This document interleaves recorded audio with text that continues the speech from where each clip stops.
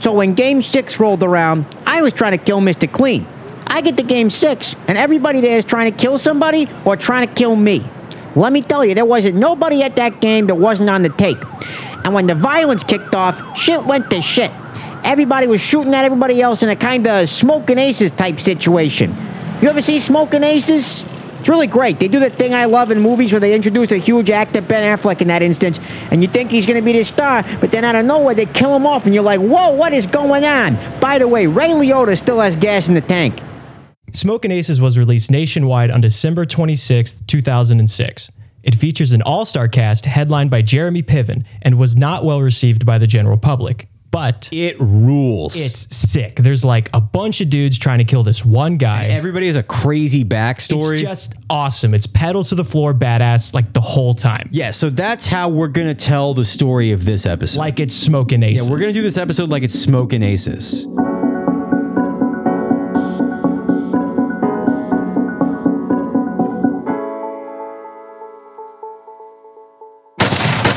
First inning, Ricky the Weasel. I'm trying to kill Mr. Clean, and boy am I having a hard time with it. I tried the car bomb, accidentally hooked it up to the wrong car, killed a UPS driver. I tried the Godfather gun in the bathroom thing. Somehow, the gun got flushed down the toilet, whole restaurant got flooded. I tried slipping poison in his drink, got our drinks mixed up. I ended up drinking the drink. Also, turns out I got the wrong kind of poison, and it just ended up making me want to dance. And also, I can't get in trouble for saying this because none of it worked. So stop smiling and acting like you tricked me into saying something. With Ricky the Weasel's first 3 attempts all failing in the course of a few hours, the Gambino family had all hands on deck. They activated every soldier they had and called in every favor. The first guy to try to kill Mr. Clean during the game was O.J. Simpson. See, O.J. owed us millions of dollars after a bad golfing game, and the boss told him to go out there, throw out the first pitch like he was supposed to, and stab Mr. Clean on the way out. This guy gets to the mound, throws the first pitch about 50 feet away from home plate, then runs down into the dugout. Got cold feet. And I ran up to him and I said, "Why the fuck didn't you stab that guy?" And he said, "I could never do that to someone in a million years. We were friends." True story. As he said in his deposition, Ricky the Weasel got his idea for an assassination attempt from the silver screen. Touch of Evil? You ever seen that? You probably haven't. 1958, Orson Welles and Charlton Heston. First shot, Jesus, I'm getting goosebumps just talking about it. First shot, guy straps a car bomb to a car. Car drives around for 5 minutes in a tracking shot. Tension ratchets and ratchets in the tracking shot, and at some point, you forget about the bomb. You're so enthralled with the mise-en-scène. And then the second you do, bam, explosion. So I thought of something similar to that. And we are underway as Earl Harbor winds up and delivers the first pitch to Gambino's shortstop Gilmore Deeds, who lines it back up the middle, and look out, Earl. Oh, shit. Second base just exploded. I promise that wasn't me that time. I didn't shoot my gun. My gun's not loaded. Yet. I thought that was a slam dunk. I mean, what are the odds he hits it there instead of somewhere else? Did you never consider the possibility that someone else could have stepped on second before Mr. Clean did? No, I did not. Why? Play was only stopped for 5 minutes as the grounds crew quickly swept the infield for more bombs. Nobody was hurt, so nobody made a big deal about it. As Cedric Entertainer put it after, "Sometimes bases blow up. We did an exhibition game in Belgium, and that field was built on a bunch of World War II landmines. They thought they got them all. They didn't." Play resumed, and on the next pitch, Francis Bipoc hit what should have been a run-scoring double, but turned into a double play as both runners were afraid to step on the bags and were tagged out. I had other plans. Second inning, Dr. Cassidy Ponchatrain. Hello? Bonsoir. Can y'all boys hear me? I'm on a fan boat right now. We got a whole mess of cognac that we're hauling up to a wedding. Dr. Ponchatrain, what was your role in the Pickers organization? Well, I guess you could call me a medicine man, but I ain't allowed to do medicine no more. After my business with the Reverend and their baseball team, my license to practice got thrown out of Ever Passion, Louisiana. What do you remember about Game 6 of the 1979 World Series? Well, I remember I was doing my usual thing, sitting in the dugout on top of overturned bucket, playing a washboard, till about the second inning. That's when I looked out on the field and saw Opie White standing at the plate, looking like the ghost of himself. And that's when he took a fireball from the Israelites up on the mound, got him in the flank. Most players shake that off, but Opie, he flew about 5 feet back, started horsing up something green stanky all over the grass. This wasn't anything new, correct? Opie White had been sick for a very long time. Well, he is slowing down, but I'm not sure I like the tone of voice of what y'all getting at. Dr. Pontchartrain, what was the diet that you prescribed Opie in your time as team doctor? Well, for breakfast, we gave him a Nacogdoches Neapolitan.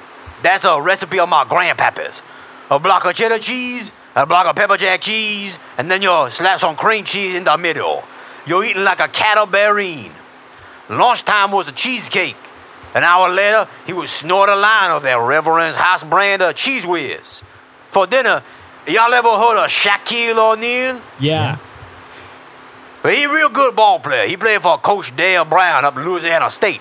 He had a garlic butter fountain up at his wedding, and we had one of them for Opie's mozzarella sticks. Dr. Pontchartrain, I am going to propose a thought to you that came to us almost immediately when we were researching. I'm not sure I like your tone, but yes. Do you think that Opie White might have been lactose intolerant? Lactose intolerance. That's for Methodists. What happened after he was hit with the ball? Well, I ran out of there and I gave him a pinch of snuff. Like chewing tobacco? No, that mess will kill you. Our snuff was like that bag of pizza blend shredded cheese that y'all get at the store. You ever entertain a company and you want to serve some pizza bagels or nachos and you sprinkle that on top? Well, we took it like it was chewing tobacco and we would pack a hammer under his lip. Whole team did it. Dr. Pontchartrain, I'm going to guess that didn't help. No, it did not. We pulled him out the game. Dr. Pontchartrain, you must understand that it's extremely possible that you... I'm afraid we just pulled up to the docks and there's a lot of thirsty, voluptuous bridesmaids who are chomping at the bit for some cognac, so I must bid you adieu. Third inning. Carl Carter. I am Carl Carter, nephew of President Jimmy Carter. These clips are taken from a documentary about the 1980 presidential election called The Worst Thing That Ever Happened to America. I used to play baseball professionally. I was a catcher, most notably for the Nashville Pickers during the 1979 World Series. And that's when everybody got really, really mad at me, and they took it out on my Uncle Jimmy. Carl Carter was famously a choker. His inability to come through in big moments ended up costing Jimmy the 1980 presidential election. People disliked Carl so much that many joked they would rather have Carl Carter sent to Iran in exchange for the hostages. It was later revealed that 2 days after his signing by the Pickers, the Reverend's church was granted an exemption from taxes and also all other crimes. In the third inning of Game 6, as the Pickers had 2 men in scoring position with no outs, Carl Carter made history. And oh great, Carl Carter's up. That should be something. And yep, of course, Carl weakly grounds one to the shortstop, who throws it to third, then to second, and on to first. Carl is laying in the batter's box as his pants fell down when he hit the ball. God almighty, I wish nothing but pain and suffering on this man. My belt came undone, and I thought about asking for a new one, but was afraid the training staff would think I was being annoying. As a result, the triple play happened, and then the AIDS crisis followed. So through 3 innings, we were scoreless. But the real action was just beginning in the stands. Fourth inning. Hattie McDaniel.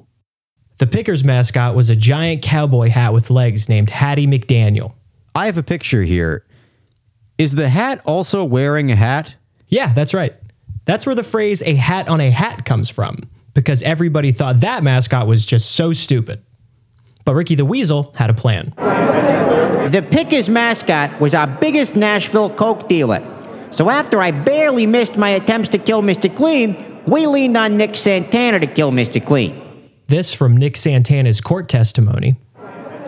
I just put the big hat costume on when Ricky the Weasel pushed me into the ground and started yelling in the face that was on the hat. Ricky the Weasel corroborates this. I told that big ugly hat to shoot Mr. Clean. The guy goes, "How do I do that? I'm just a hat." I said, "Don't play dumb with me, you scumbag. You got a t-shirt gun, right?" So we tweaked a couple screws on the t-shirt gun, made it so it could fire grenades. Unfortunately, as I realize now talking to you, that Hattie's outfit made it impossible for him to hold the gun with both hands. So he was only able to shoot it from the hip, which made it very difficult for him to aim, resulting in him sort of just aimlessly firing grenades into the stands. I remember because that really nervous guy was pitching a gem for the Gambinos. He was pitching and I had the grenade t-shirt cannon pointed right at Mr. Clean in left field. Unfortunately, someone bumped into me, and I shot a grenade into the Brethren's Choir of Orphans as they did an a cappella cover of the guitar solo from Layla.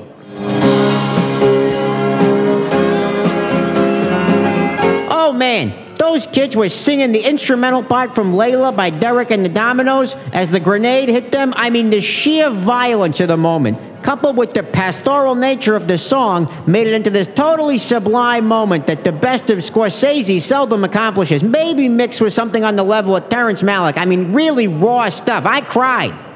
The second the grenade exploded, people in the stands started shooting. Looking back, I remember walking into the stadium and seeing a lot of guys with bouquets of flowers and violin cases. Didn't think much of it at the time, but it's now clear that there were several dozen hitmen brought in by Ricky the Weasel. Kind of like that one movie, you know, the one with Jeremy Piven? When the shooting stopped in the fourth inning, 65 people were dead. A lot of players pleaded for the game to come to a close, but Carmine Gambino and Reverend Ted Roper agreed, fuck it, it's Game 6. These days, who has time to wait in line at the store? You need a Red Bull, or one of those Reese cups that are shaped like eggs. Reese eggs have the best peanut butter to chocolate ratio. You could be waiting in line for 5 hours, and paying for those items costs way too much. And we've solved both of those problems together with this week's sponsor of A Closer Look, stealing from CVS. There is no greater rush than walking out of CVS with roughly $20 worth of stuff in your pocket. My CVS has a shitty produce section, and when I roll a lime down my jacket sleeve and walk out, I feel like Ocean's 12, the best one. Nobody at CVS is going to stop you. That security guard at the door, he's there for show. He's not actually going to do anything. He'll actually get in trouble if he does. And why would he want to? You know how in the movies when robbers are like, we're here for the bank's money? It's like that, but with wheat thins. Those are the bank's wheat thins. He doesn't get to eat them. Last week, I stole a box of disposable razors from CVS, and now every morning when I shave, I'll cut myself just a little bit. Not enough to do any damage, just to remind myself of that powerful, primal feeling of doing something a little bad. Some people might have reservations about stealing, but did you know that CVS donates a portion of their profit to death squads in Bosnia? Is that true? I think so. Whatever helps me feel good with stealing. Those people buying Old Spice might as well be putting the muzzle of a Mosin Nagant to Farmer Zoran's head and pulling the trigger. Can you live with that, listener? Being a murderer? I know I can't, and that's why I steal from CVS. Fifth inning. Alan Woody. I was already pretty nervous going into the game. I left my inhaler on the plane. The murders in the stands did not help, by the way. Also, there was a lot of dust left in the air from the explosions, which did not do any favors for my allergies. I mean, I'm not being unreasonable here. There were a lot of guys with guns hanging around, which is very scary. Very scary indeed. The following excerpts are from Alan Woody's autobiography, The Whiny Sidewinder. Nobody had scored in the game up to the fifth inning, which really made me quite skittish. All those zeros up on the scoreboard taunting me. I just wanted somebody, anybody, to score on either team. Alan Woody was so anxious on the mound that he required several visits from his therapist. People always comment on me needing to talk to my therapist when I'm pitching. What the fuck is this? I told you to cut this guy. I don't care what his ERA is. I'm done with the fucking couch. Man up and drink a fucking beer. They tried to make me go to anger management. I said, I'm the nicest son of a bitch in New Jersey until one of you fucks with me. You do not want to make an enemy of John Drama. But I'm fine. All right, Alan Woody is pitching again, and goddamn, his stuff looks good. He is dealing. But this inning, Alan Woody had reason to be more nervous than he had ever been. Because before he walked out to the mound, he received a request from Mr. Clean.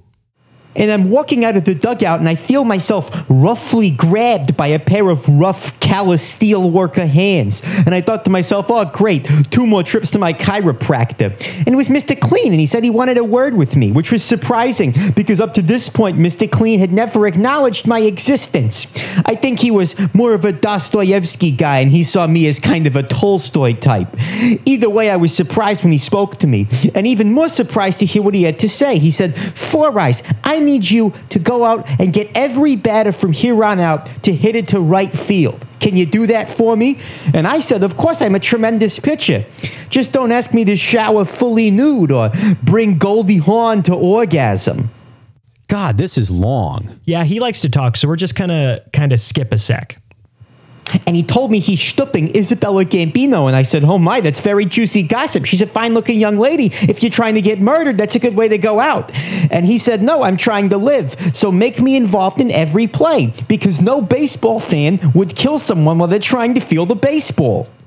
Alan Woody held the Pickers scoreless again with only 4 batters in the inning. It would have been a 1-2-3 inning, but an error was charged to the Gambinos after a routine pop fly landed in the outfield because Mr. Clean was being chased by a pit bull. 6th inning, Ken Burns. After the gruesome and vomitous injury to Opie White, Ken Burns was called in to take his place. A utility player on a number of subpar teams, this was his first and last time in the spotlight. He played so badly that he would retire from baseball in the offseason to focus on his childhood dream of making PBS documentaries for people to fall asleep to. This is from a phone interview that we did with Ken Burns. Ken Burns kept talking about himself in the third person as if he was a Civil War soldier. Ken replaced Opie White after Opie's near-death experience in the bottom of the first. He played fine up until the 6th inning, when... My dearest Joanna, your caress reminds me of the crest of a grass-besotted hill in Babahoona County, Ohio. I long for your sweet embrace. Joanna is... my mother. Got it. Gotcha. I failed today in battle on the plains of Elysium, or the left field warning track of the Holy Cow Stadium and Megachurch. I was struck down by General Mr. Clean and sustained an injury that I don't think I will ever recover from. Or will ever want to recover from. Ken, can we stop you for a second? How would someone in 2021 language describe what happened in the 6th inning? Oh, a ball hit off my head for a home run. You Jose Canseco'd yourself. Yeah, I Jose Canseco'd myself. That fucking geek. Mr. Clean smoked one out the left field for an easy fly out, and this fucking Stugatz took it right off the dome, and the ball went over the fence for a home run. My God. He's sitting there on his stupid ass rubbing his dumb fucking head. And Jesus fucking Christ, people are laughing. I mean, there's a lot of violence happening tonight. People are dying. But in this moment, everybody has stopped to join together in laughter at this poor, stupid bastard. 1-0 Gambinos. And as Ken Burns felt the welt grow upon his head that day, and all days beyond when the welt refused to shrink, he was forced from that day on to adopt a permanent child-type bowl cut upon his head. Oh, I was going to ask about that. 7th inning, Burt Reynolds. Well, I was in town doing reshoots for my new movie, Dick Stick 'Em Up, and I went to do a little tootski in the bathroom. I can say that, right? This is Hustler Radio. I'm allowed to say I do cocaine? No? Well, I was doing cocaine. I already said I was. Burt Reynolds bore witness to a number of people trying to assassinate Mr. Clean and also trying to assassinate each other. At this point, some of the mobsters were trying to kill Mr. Clean, And some of the mobsters thought that the other mobsters were rats because they hadn't heard about the whole Smokin Aces thing. But those two groups of mobsters all had to hide from the brethren because they were going around trying to kill them. So I walked out of a different bathroom a few minutes later. Went up the left nostril that time. I saw one of those frowny guys holding the crossbow, and he fired it through a popcorn machine. Had a chubby Italian man holding an AK-47. And I said, Nashville? I thought this was a music town. At this point, Buddy Dwyer had unleashed Crosby, Stills, Nash, and Young, believing that without Opie White, the Pickers would struggle to do better than the Gambinos' lone run. The game seemed to be a foregone conclusion, and attention gradually shifted to the well above average amount of bloodshed happening in and around the fans. So I got thrown out of the women's bathroom and made my way back to my seat. Saw there was a tan fellow with shiny hair about 3 seats wide sitting in my spot. Strangest of all, this wop's got a telescope. I said, "Hey Galileo, these are Burt Reynolds seats. I don't know what you need that for." Got up close and sure enough that telescope was attached to a rifle. Pointed right at Mr. Clean. Now there was no love lost between me and Mr. Clean. We both took a run at Cloris Leachman right after Young Frankenstein came out. And let's just say the better man lost. But my training kicked in and I gator wrestled the assassin down to the ground. Said, "Easy girl, shh." And I hogtied him. Pretty clean job. Then one of the frowny faced guys came up with a scimitar and lopped his head clean off. And I said, "Nashville? I thought this was a music town." Jesus Christ. 8th inning. Little Petey Sock. Petey Sock was 9 years old, and Mr. Clean was his favorite baseball player. It wasn't easy being a Gambinos fan in Nashville.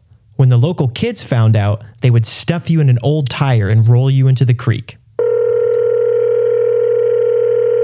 They called it the taxi.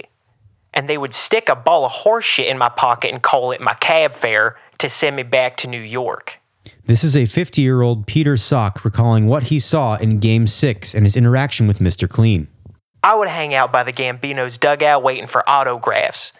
Finally, after the 7th inning, my dream came true. Mr. Clean came up to me and asked me if I wanted an autograph. So I handed him a baseball and a pen, and he began writing on it. And he kept writing and writing and writing. How long did he write for? The whole inning. After he ran out of space on the ball, he grabbed a baseball bat and started writing on that. And then he made Alan Woody give him his jersey off his back, and he started writing on that. I thought it was a bit strange, but remember, I was 9. I was just so excited. When I finally got all that memorabilia back with all that frantic writing scribbled on it, I just figured he had signed his name a bunch of times. It wasn't until I got back home after the game that I realized what he was actually writing down. And what was that? His last will and testament. Peter Sock sent us in some pictures of the last will and testament of Mr. Clean.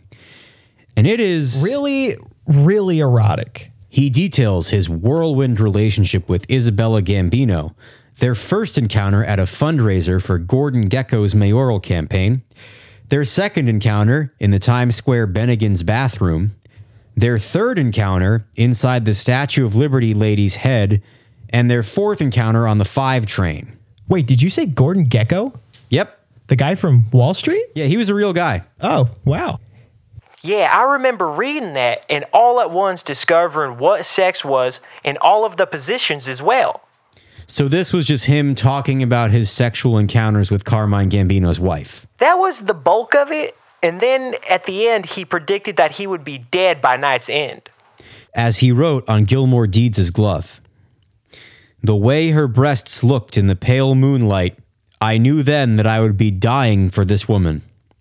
And I came to peace with that. When I die tonight, you need to avenge me, kid. If you don't kill 'em all, I'll show up in your dreams. And not the good dreams where I teach you how to hit homers. The bad dreams where I chase you around the mall with a knife."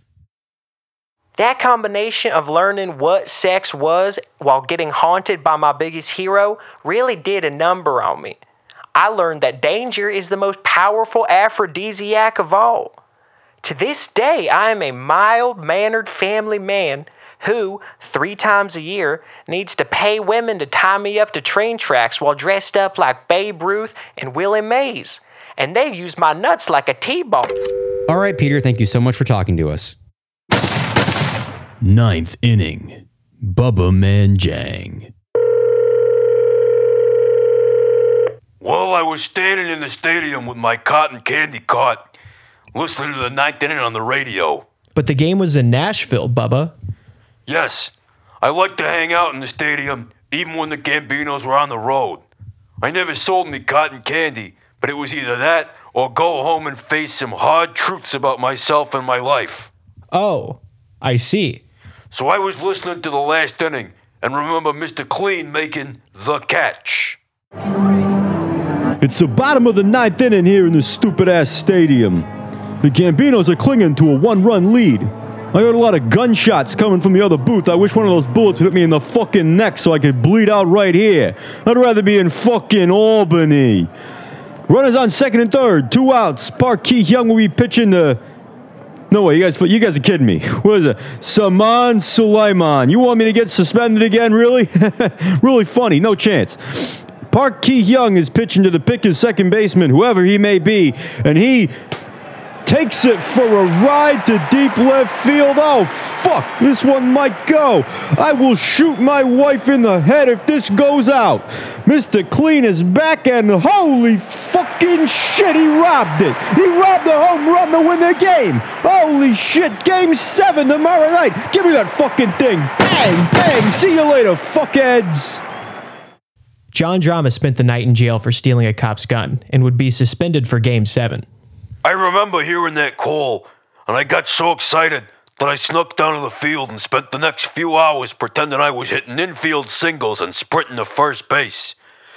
A few hours later, I look up into the stands, and Ricky the Weasel is sitting there, trying to escape from a Chinese finger trap that he got his hand stuck into. I asked what he was doing there, and he told me not to worry about it. And then he asked me if I could make him some cotton candy. So we sat there for 4 more hours, talking about the sins of my past and the mistakes I had made.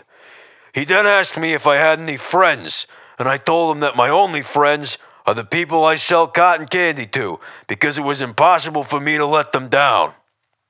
He then ate about 7 pounds of cotton candy and asked me if I'd ever seen a movie called The Friends of Eddie Coyle. He told me about that movie and then some other movies about hitmen that he liked for 3 more hours, and then I had to leave. On my way down, I saw a man who looked like Mr. Clean hanging out by the very scary center field ledge. I yelled out, "Hey buddy, what are you doing here?" And he yelled back, "I'm getting pussy." And I yelled back, "That's awesome." A few minutes later, I reached the street, and a man fell from the sky and landed right next to me. That man was Mr. Clean, the hero of Game 6, one of the greatest baseball players of all time, killed the night before Game 7. This should have been the story of the year. It should have shocked the world. But it didn't. Instead, it's a footnote because of what would happen in Game 7. Next time on A Closer Look.